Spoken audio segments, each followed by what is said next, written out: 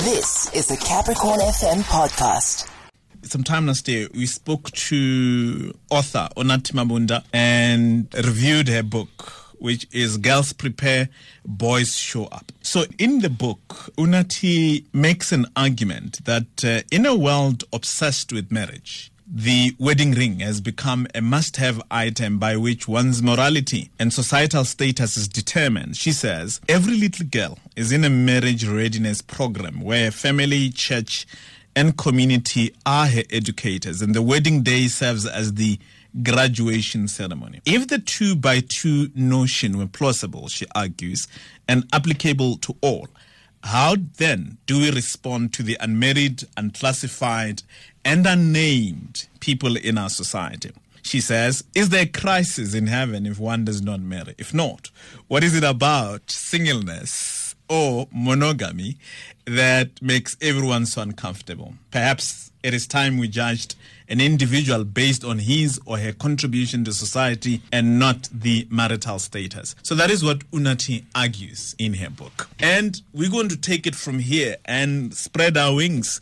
But from there, of course, we ask, quite simplistically, is marriage, what is the relevance of marriage in today's setup, in our contemporary times and contemporary events and everything else that we have? We've got Apostle Joseph Sithole to speak to us. He's here in studio with us to go through this conversation. Good evening. Thank you very much for joining us. Evening. As always, during our conversations for the next 20-25 minutes, we'll take your calls, your views, your questions, your comments on the conversation with the Apostle as we have this conversation. So I went to your social media page, at least your Facebook. I saw you speak on marriage, but I saw you speak on finances in Africa and Christianity on Africa. And I thought that's broad. I thought you're going in there into these conversations that we should have. Well, my assignment is restoring morals, health, and wealth in Africa. Okay. Which are the key problems that are major in the continent today. Morals, health, and wealth. And wealth, yes. Okay. So we're going to do the moral part of it largely tonight. Okay. Is marriage still relevant to our contemporary circumstances? Marriage is relevant. But at the same time, we need not to have just a letter where girls or boys have only a marriage outlook around the world. Because we have to face reality. There are girls that will never get married. Not because they're bad or what. They just can't get married, and they can't make themselves married and otherwise, and so on. So life is not about marriage. Life is about your purpose, your assignment in life, and your contribution in life. You won't be remembered about who you were married to. Marriage is not a legacy builder. Yeah. Marriage is something that is needed for being loved, to fulfill the need of being loved, at the same time for procreation. I think that's it. Yeah, okay. And so from the source material that we used in the background, the author argued that there was a time that a girl child was raised throughout being prepared for marriage, being made ready. What's your comment on that? I think as parents we need to have a holistic approach when we prepare the girl child. We need to have a holistic. It's one of those things. Yes. So we can equip the girl child with those relational lessons, yes. But it's not a major thing. It must never be a goal to be strived for. It's something that will come when it does come. If it doesn't come, there's no problem. But there's a problem again of classification. Yeah. You know, those who have rings, who are married, they tend to look down on those who are not married. Yes. And those who are not married in society lately might be treated as polecats of society. And they feel left out. Yeah. Has that shifted a bit in terms of, I suppose there was a time if you were never married or you had come back from a marriage, there would be stigma attached. I wonder if it has reduced somewhat in terms of how people view it, or it's still the same? Look, it's still the same. If somebody fails in marriage, then there is that stigma that is attached to society. But it's getting better in some circles. Yes. It's getting worse in some circles. Yeah. But I think people should really view this whole issue that marriage is it's a good institution. But people who enter into marriage are not perfect. Yeah. So we cannot judge people because they failed in marriage. At the same time, we have a problem of judging the women first. Yeah. They are the ones who are seen as the failures, and they are called return soldiers and other bad names around them, and which is to me it's a very serious issue. Yeah. It's like somebody who is laughing at one person who gets an accident. Yes. Because nobody gets married just to go and fail. Yeah. Everybody gets in there to succeed. Yeah. Yeah. But at the end, somehow some people fall by the wayside. It's just like getting into your car, taking a trip. You don't get into your car just to go and have an accident. You expect to reach your destination. Yeah, you expect to reach your destination. That's the point. Now, but if you do fail, we need to sympathize with you. We need to comfort you and get healing, get restored. Okay. Yes, that's the issue. Right, at home, if you want to be part of the conversation, Apostle Sithole is sitting with me. You can ask him questions. He's rich with knowledge on the subject that we're talking about, so be comfortable. Ask him on 087-288-9697. That's our studio line. 087-288-9697. Our studio line for WhatsApp, it's 079-899-6226. So that is 079-899-6226, and would like to hear from you. And you make a point there that there used to be a sense that the stigma and the criticism was generally directed to the woman as opposed to the man. How do we handle that? Yeah. Well, the first thing is society must understand that marriage is composed of two individuals. And therefore, you might be judging somebody who was not even responsible for the whole thing. For instance, if the other party says, I'm done with you, and I'm walking out of this, you cannot just go run after that person and try to beg. You know, when somebody really walks out, and after all avenues have been exhausted, counseling and everything, but somebody still feels that, I'm getting out of this thing, and he goes out. So, and as you said, there's actually no name. I'm not aware of a popular name for a man that has come out of a marriage. We have a name for, it's generally used for women, there's a return soldier thing. Or is it attached to men as well?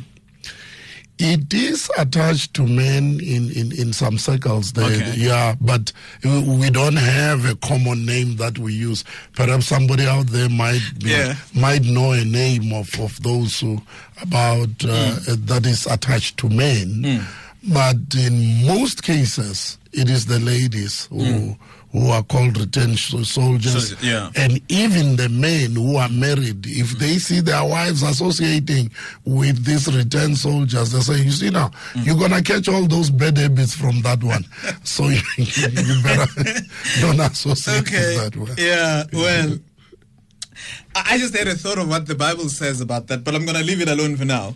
This is from Justice Ngwepe from Mutinti says, good evening. In leadership, especially when one must become a leader of the nation, is marriage then going to be used as a requirement in order to become a leader, like a president, a king, or a queen? So marrying or marriage then play an important role in society with value attached to that. What's your comment to that?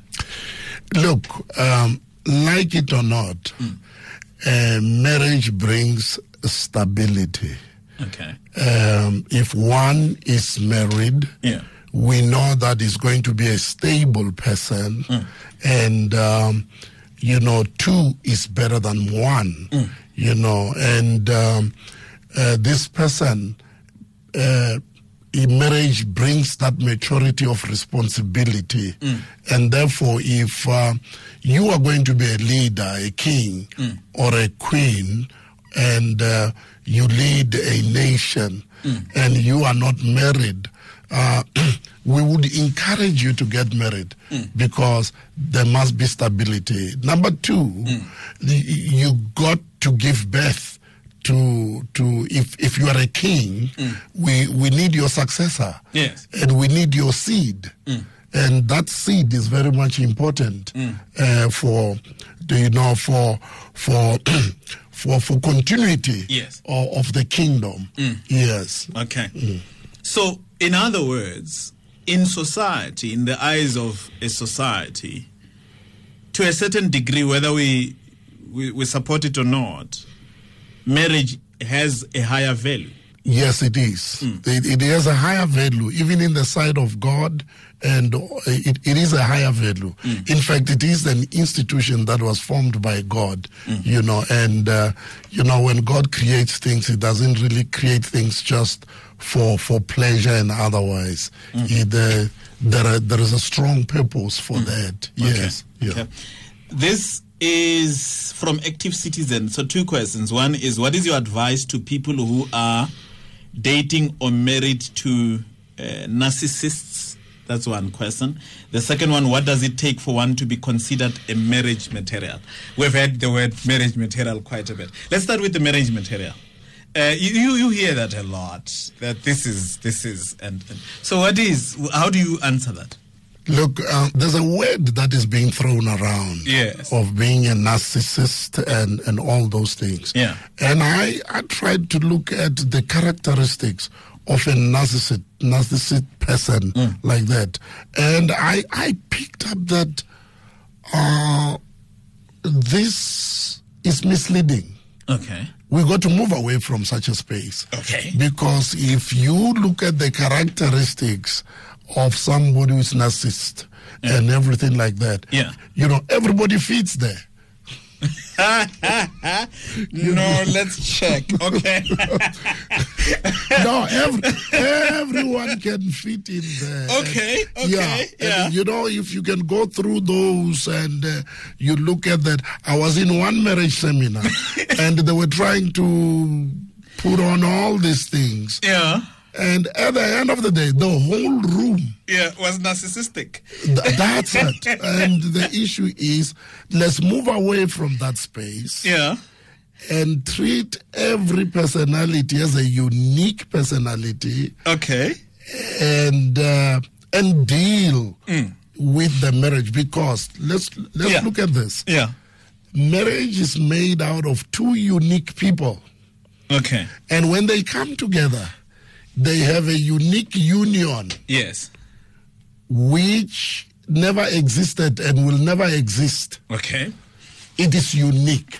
So everyone must just conquer, must try to understand his own partner. And somebody says you must have just a master's degree or a PhD on your partner. Study your partner very well. But please remove these other terms that you pick up from internet and other things, Okay. And because one characteristics may just be there. Look, a number of them. Yeah. Okay. Because and this is not to dispute what you're saying. This may easily support what you're saying. Because there's a definition saying having or showing an excessive interest in or admiration of oneself and one's physical appearance. So that is one way, and there can be many, as you say, and we can go, they brag, they're elitist, they dominant, they exaggerate. So we can get in there one way or the other. Yeah, look, if somebody admires themselves and have self-interest and so on, look, human beings are naturally selfish. Let's get that one right. The most successful sportsmen are extremely narcissistic, but that's what makes them successful, isn't it? They take care of themselves and yes. Yeah, so but if we throw this word around, you know, I don't want us to get there because let me get out and get you out with me there. I want to get out from that, and I want to advise everybody who thinks like that, just get out from that term. And study your own partner, know your own partner, understand your own partner, and deal with your issues. So the second one was, what does it take for one to be considered a marriage material? That is a tough one. Yeah. But I'll get. Let's talk about the Bible. The Bible says there are some people who are born as eunuchs. They are not marriage material. They just don't have interest. You see, and there are those again who have interest. In biblical days, the kings will make sure that these people are being castrated and not to have interest in women and so on, and they take care of the queen and so on. These are men-made eunuchs. And then there are those who have interest again and so on. So before we get into being marriage material and so on, we got to understand that now there are people who will never get married and who don't even have interest around those issues and so on. But coming back to this question, when we say one is marriage material, it simply means that now just learn to relate. Learn to relate and relate well. So I come to you and say, Father, I have seen that lady there. You say, which one? So the one in the you see the one in the worship team there, this one and that one. And I say, what would be your advice? Do you think is someone you would advise me to marry? What is generally your advice? I know I'm putting you into a corner, but you're going to get out of it. No, I'm not in a corner. The issue is that now, somebody you see in the worship team might not be good marriage material because you are seeing a gift in church. You are not seeing the character. Well, you may get attracted to somebody who is singing or somebody who is doing something in church, but that's not the measuring stick, you know, for. So there we are. So I'm looking for the measuring stick. The measuring stick. It's simple. Character. Look at the characteristics. Can this person relate? Can I relate with this person? The characteristics. And if this person can relate well with you, can forgive, can just relate well and handle things well, handle you well, relate with you. That is the key word. Relationship. Piti, good evening. Good evening to the Apostle there. I have two questions to ask, or views to. One, character is dangerous. You'll never know a person. Human behavior is not like a structured mathematical formula that you can be quite certain of. It's subject to change, with or without notice, depending on the mood and the environment the person is at that time. So you cannot rely on character. It's a risky business when you're dealing with human behavior. Two, isn't character more permanent, Piti? Character is not permanent. People change in an instant. Wait. That's is that character or that's attitude? Okay, no, fine. Go to your next. The apostle will respond to that. Go to your next one. You were saying the second question, apostle. I'm not sure whether your analysis on marriage is independent or objective or is largely influenced by the Bible. I don't know. Here's my take. Why would you say not all women will be married? We have monogamous marriages, we have polygamy, we have polyandry. The list goes on. There's always a need for anyone who needs it in life. And how do you determine a person's destiny? Okay. You can never determine a person's destiny. There's no a fortune teller that will tell you, you are not going to get married. Nobody knows what will happen to you tomorrow. So how objective is his analysis on those two issues? Okay. One, no, we've gotten the two issues. We've gotten the two issues. That's fine, Bitsy. Thank you. Okay, cool. Apostle? Yes, I think these are very good questions that my friend is raising here. The first is character. You see, we better stay on character. He's right about human beings. You know, human beings will always behave differently whenever they know they are watched. Yeah, okay. You see, and they will, you know, human beings are complex in nature. And but that is the starting point. You cannot overlook character. Yes. You got to make sure that you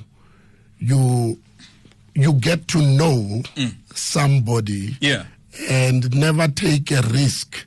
Just jump into a relationship, but you got to get to know. But I agree with him that you are not going to totally know this person. Yes, very, very, very well. But isn't it that character is actually formed out of habits, which is generally something someone does long term? Is that not the definition of what we would say? This is your character. This is generally. Of course, you change, but this is generally. Is that the understanding of character?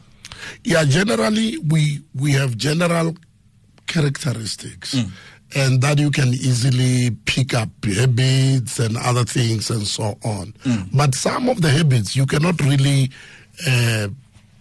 trust. You cannot really know those habits until somehow something happens. And so on. So the listener out there is partly right when he says you cannot totally know one's character, but to be safe on your side, to have peace of mind when you make that decision, you got to say, okay, fine.